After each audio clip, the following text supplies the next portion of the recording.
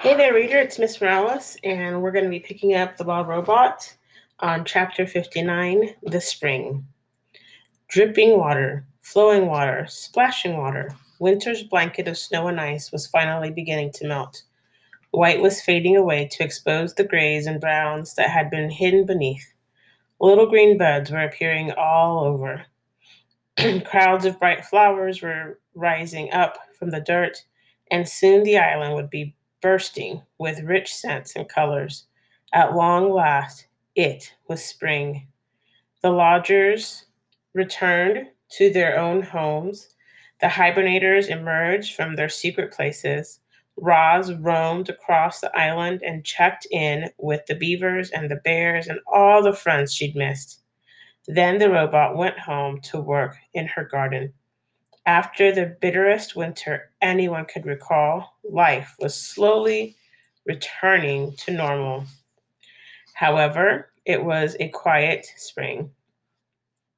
There were fewer insects buzzing, fewer birds singing, fewer rodents rustling. Many creatures had frozen to death over the winter, and as the last of the snow melted away, their corpses were slowly revealed.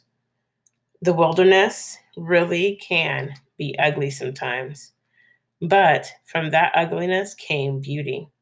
You see, those poor dead creatures returned to the earth. Their bodies nourished the soil, and they helped to create the most dazzling spring bloom the island had ever known. Chapter 60, The Fish. Help, help! He's got my tail! Paddler was splashing and screaming in the pond. Mr. and Mrs. Beaver were nowhere to be seen, so Roz picked up a fallen tree branch and stomped into the shallows. Grab onto this, she said as she reached out with the branch. Paddler grabbed it with his big teeth, and the robot lifted him up out of the water. And there, hanging from the young beaver's tail, was Rockmouth, the grumpy old pike. And one quick movement, Roz pulled in the branch and gripped the fish with her two hands. Paddler flopped into the water, where his parents suddenly appeared. With What is wrong with you, Rockmouth? Mrs. Beaver dragged her son away. You've always been a nuisance, but this time you've gone too far. Do us all a favor, Roz, and toss him to the vultures. I cannot do that, said the robot, but I might be able to help. Roz placed Rockmouth in a deep puddle near the pond where he couldn't swim away. Then she waited for the fish to explain himself. Fish aren't very talkative, especially grumpy fish like Rockmouth. But eventually he opened up to the robot, and before long she was waving for the beavers to join them. Rockmouth used to live in the river, said Roz. The beavers shuffled over. But you trapped him here when you built your dam. He has been angry about it ever since.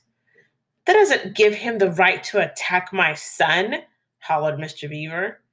It most certainly does not, hollered Mrs. Beaver. I'd be upset too, said Paddler softly. I'd hate to be kept away from my home. Mr. Rockmouth, you should have said something sooner. The fish looked up from the puddle with a frustrated expression that meant, I tried, but no one was listening. Well, the situation had to be remedied, and you can guess who rose to the occasion. Roz was determined to get Rockmouth back to his home. After she explored the nearby waterways, it became clear that she would have to carry the pike through the forest and across the great meadow to the nearest bend in the river. I need a large container, said Roz to the beavers. Something I can fill with water so Rockmouth can breathe while I carry him home. I should make it myself, but I thought you might like to help. It couldn't have been easy to overcome her anger with Rockmouth, but after Mrs. Beaver had a chance to cool off, she finally came around. I suppose we're partly to blame for this whole situation, she muttered. Then the beavers did the right thing, and together they carved out a wooden barrel for the fish. Here you go. Mrs. Beaver rolled the barrel over to the puddle where the robot and the fish were waiting. This should work nicely. Rockmouth, I hope you're happy back in the river. Rockmouth just flicked his tail in a way that meant, will someone please take me home now? Roz filled the barrel with water and a grumpy fish, and then they were off. She carried Rockmouth through the forest and across the meadow until she was standing on the riverbank. Welcome home, said the robot. Then she tipped the barrel, and the fish plunked into the river. Rockmouth's face poked above the surface. He flashed a big toothy grin, and then he quickly swam away. Huh, it's very interesting. And kind of makes me wonder why the author included that in the story, that whole exchange there. Except maybe he's trying to tell us something about like understanding other people's point of view. Like Beaver, although was very upset for a good reason, the beavers had to admit their part in the situation. And sometimes that happens, that there's some fault or blame on both sides, but we don't see that. We only see what the other is doing wrong. Chapter 61, The Robot Stories. The story of how Roz helped Rockmouth spread through the river and across the island, and it was soon followed by other robot stories. There were stories of Roz growing gardens in dry, barren places. There were stories of Roz nursing sick animals back to health. There were stories of Roz creating ropes and wheels and tools for helping her friends. But most of the news stories were about the robot's wildness. You see, Roz had noticed that the wilder she acted, the more the animals liked her. And so she barked with foxes and sang with birds and hissed with snakes. She romped with weasels and sunbathed with lizards. She leapt with deer. That spring was a very wild time for our robot. Huh. That's interesting that Roz keeps trying to adapt to her situation by being more like the animals. But it makes me wonder if she's going to be able to keep that up. Does she like doing that? Anyway, chapter 62, The Return. It was a quiet afternoon on the pond, but the quiet was gradually being overtaken by sounds not heard around there for many months. The sounds grew louder and louder, and then a flock of geese appeared above the trees. Honk, honk, honk. Most flocks of geese move lazily through the sky and trail off in wobbly lines. But not this one. This flock was fast. It flew in a perfect V formation, and it was led by a small, graceful goose. The flock flew once around the pond before gliding down and gently splashing into the water. The geese gathered in a tight group in the middle of the pond. They floated there for a while, softly honking to one another.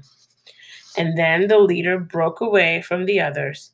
He swam straight toward the nest, waddled into the garden, and fluttered up to the mother's shoulder. Welcome home, son, said Roz. And it's good to be back, Ma, said Bright Bill. Oh, I was wondering when that was going to happen. I'm so excited they're back together and that Roz survived the winter and Bright Bill is back with his mama. Chapter 63, The Journey.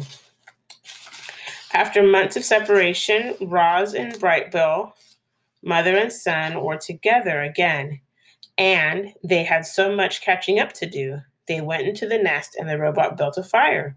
Then the goose gazed into the flames and told the story of his winter. This is what he said.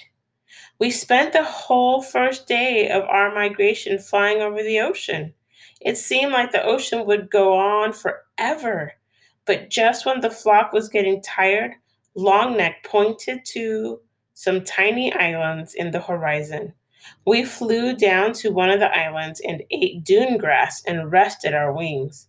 After a few days of hopping from island to island, we reached the mainland and continued over fields and forests, and then the snow began to fall. I'd never seen snow before, and at first I thought it was beautiful, but it just kept coming. The others explained that the snow was early, that we were never supposed to see it, but there it was, piling up around us as we tried to sleep at night. Longneck worried that the weakest geese wouldn't survive, and he was right. We lost old Whitefoot to that very first snowstorm. Okay, reader, we're going to stop here and we're going to pick up back on this chapter in the next reading.